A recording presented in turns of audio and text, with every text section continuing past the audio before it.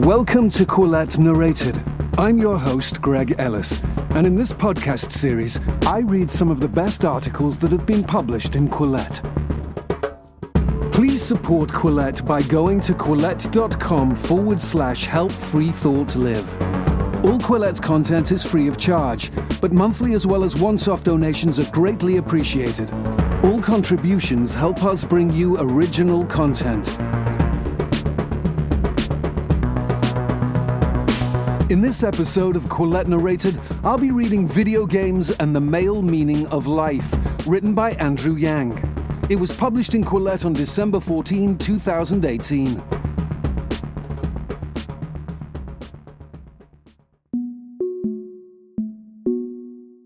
Virtual worlds give back what has been scooped out of modern life. It gives us back community, a feeling of competence, and a sense of being an important person whom people depend on. Jonathan Gottschall. When I was 7, my parents brought me and my brother an Atari 2600, the first mass game console. The game it came with was Asteroids. We played that game an awful lot. One night, we snuck down in the middle of the night only to discover my dad already playing. My brother and I loved going to local arcades and try to make a few quarters last as long as possible. It was the perfect set of incentives. You win, you keep playing. You lose, you're forced to stand there and watch others play, hoping that someone is forced to leave their game in the middle so you can jump in. We became very good at video games. My favorite was Street Fighter II.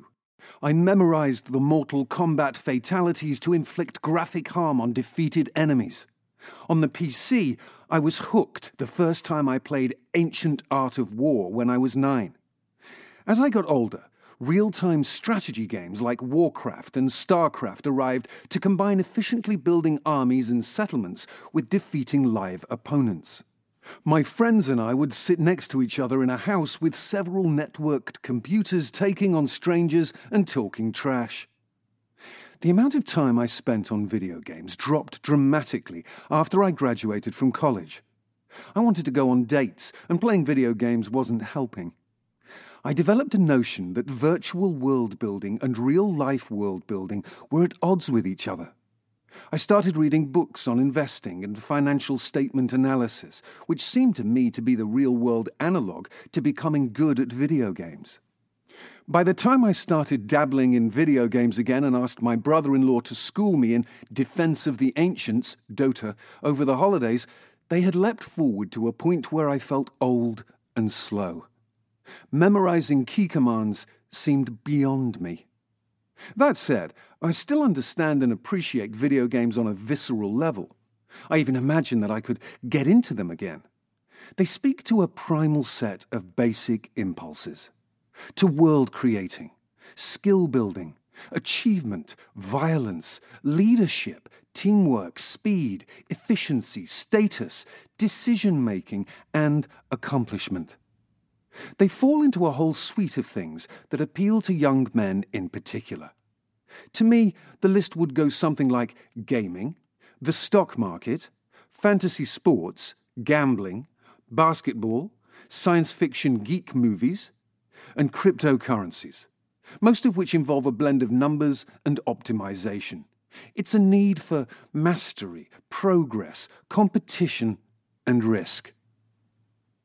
As of last year, 22% of men between the ages of 21 and 30 in the US with less than a bachelor's degree reported not working at all in the previous year, up from only 9.5% in 2000. And there's evidence that video games are a big reason why. According to a recent study based on the Census Bureau's time use surveys, young men without college degrees have replaced 75% of the time they used to spend working with time on the computer, mostly playing video games.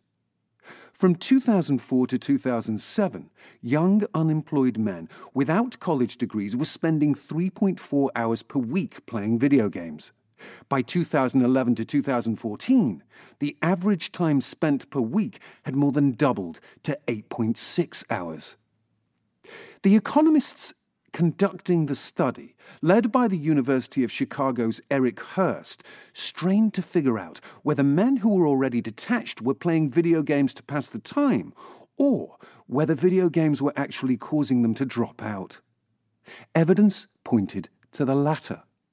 Their research indicated that improved technological entertainment options, primarily video games, are responsible for between 20 and 33% of reduced work hours. The trends are different for women, who have not seen the same increase in gaming at the expense of work hours and are more likely to return to school when out of work. For many men, however, games have gotten so good that they have made dropping out of work a more appealing option. When I play a game, I know if I have a few hours I will be rewarded, said one 22-year-old who lives with his parents in Silver Spring, Minnesota. With a job, it's always been up in the air with the amount of work I put in and the reward. Jacob Barry, a 21-year-old in Michigan, finds it easier to get excited about playing video games than his part-time job making sandwiches at a local Jimmy John's, particularly given the sense of community he finds online. He plays up to 40 hours a week, the equivalent of a full-time job. How exactly are these game-playing men getting by? They live with their parents. In 2000, just 35% of lower-skilled young men in America lived with family. Now, more than 50% of lower-skilled young men live with their parents, and as many as 67% of those who are unemployed do so. More U.S. men aged 18 to 34 are now living with their parents than with romantic partners, according to the Pew Research Center. Video games function as extremely inexpensive entertainment on a time-use basis. After one invests in a console or computer, the marginal cost is near zero. Gamers can log hundreds or thousands of hours for the cost of one game or rental subscription. Time spent gaming is what's known in economic terms as an inferior good.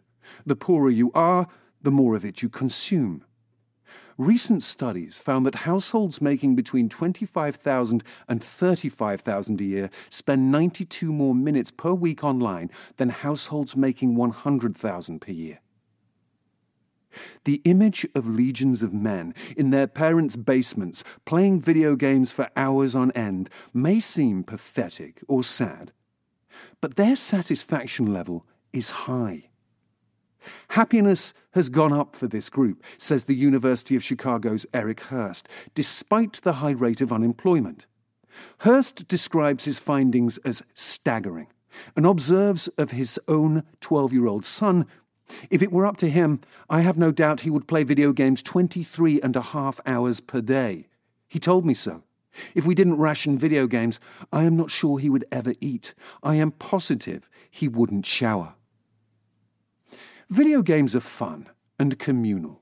Nowadays, they're also so well designed that many almost simulate jobs if a job's progress were measured in minutes and hours instead of weeks and months. In many games, you perform a variety of mundane, repetitive tasks in order to build points or currencies or accrue items. You then use these items to make yourself more capable. You complete quests with your friends or against the computer. You experience a continuous feeling of progress and accomplishment. As one can imagine, the problems come later.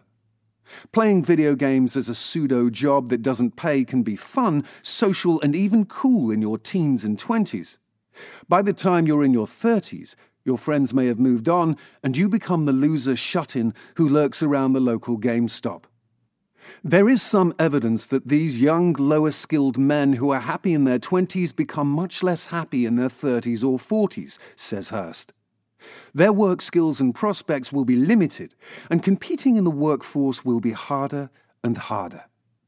To the extent they ever wanted to go out and start a family, it may seem more and more unrealistic and out of reach. They are likely to stay detached and may drift from video games to gambling, drugs, and alcohol. Indeed, the most recent General Social Survey showed that 31% of working-age men who are out of the workforce admitted to illegal drug use in the past 12 months. The annual time use survey in 2014 indicated high levels of time spent attending gambling establishments, tobacco and drug use, listening to the radio, and arts and crafts as a hobby, with over 8 hours per day spent on socializing, relaxing, and leisure. The same survey showed lower likelihood of volunteering or attending religious services than for men in the workforce, despite having considerably more time. Every society has a bad men problem, says Tyler Cowen, the economist and author of Average is Over. He projects a future where a relative handful of high-productivity individuals create most of the value, while low-skilled people become preoccupied with cheap digital entertainment to stay happy and organize their lives. Games have come a long way since I was a kid, and they're about to take yet another leap forward. Virtual reality headsets are creating experiences that will take simulations to a whole new level. Digital entertainments will get better and better.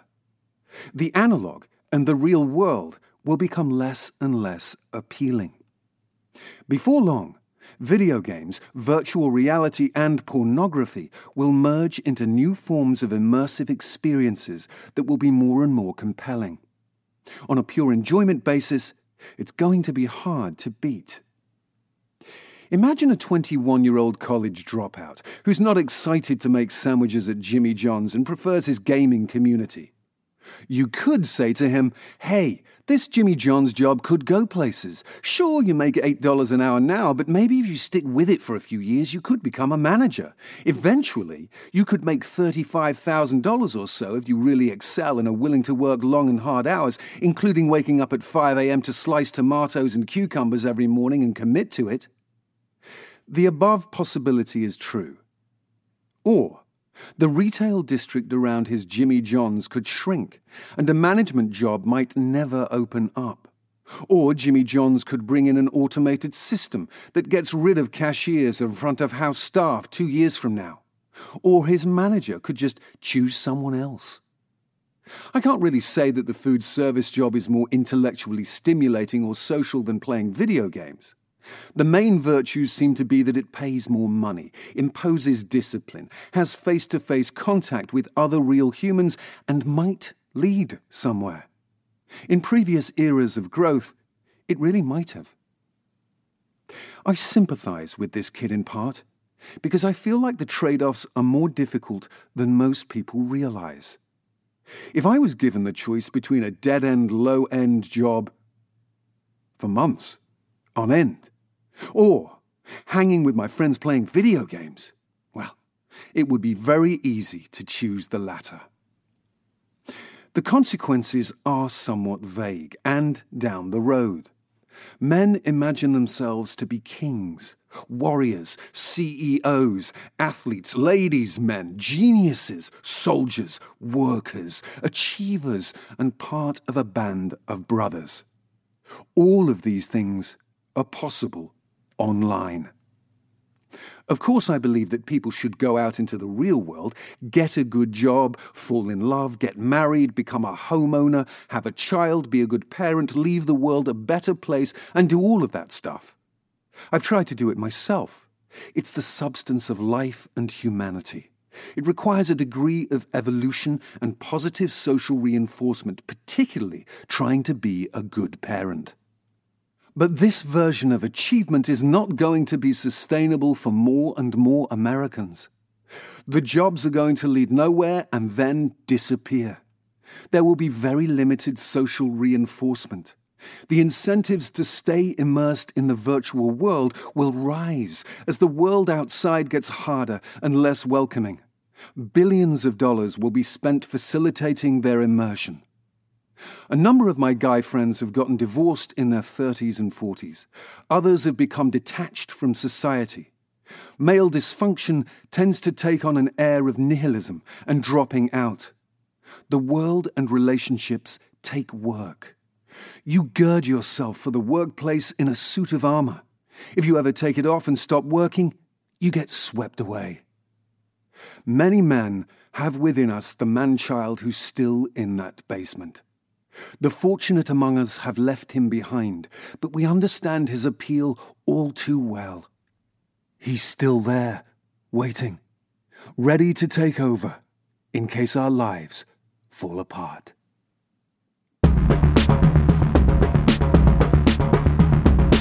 Thank you for listening. And remember, we don't charge anything for Quillette's content, but monthly as well as once-off donations are appreciated. Please support us by going to quillette.com/help-free-thought-live. All contributions, however small, help us bring you original content.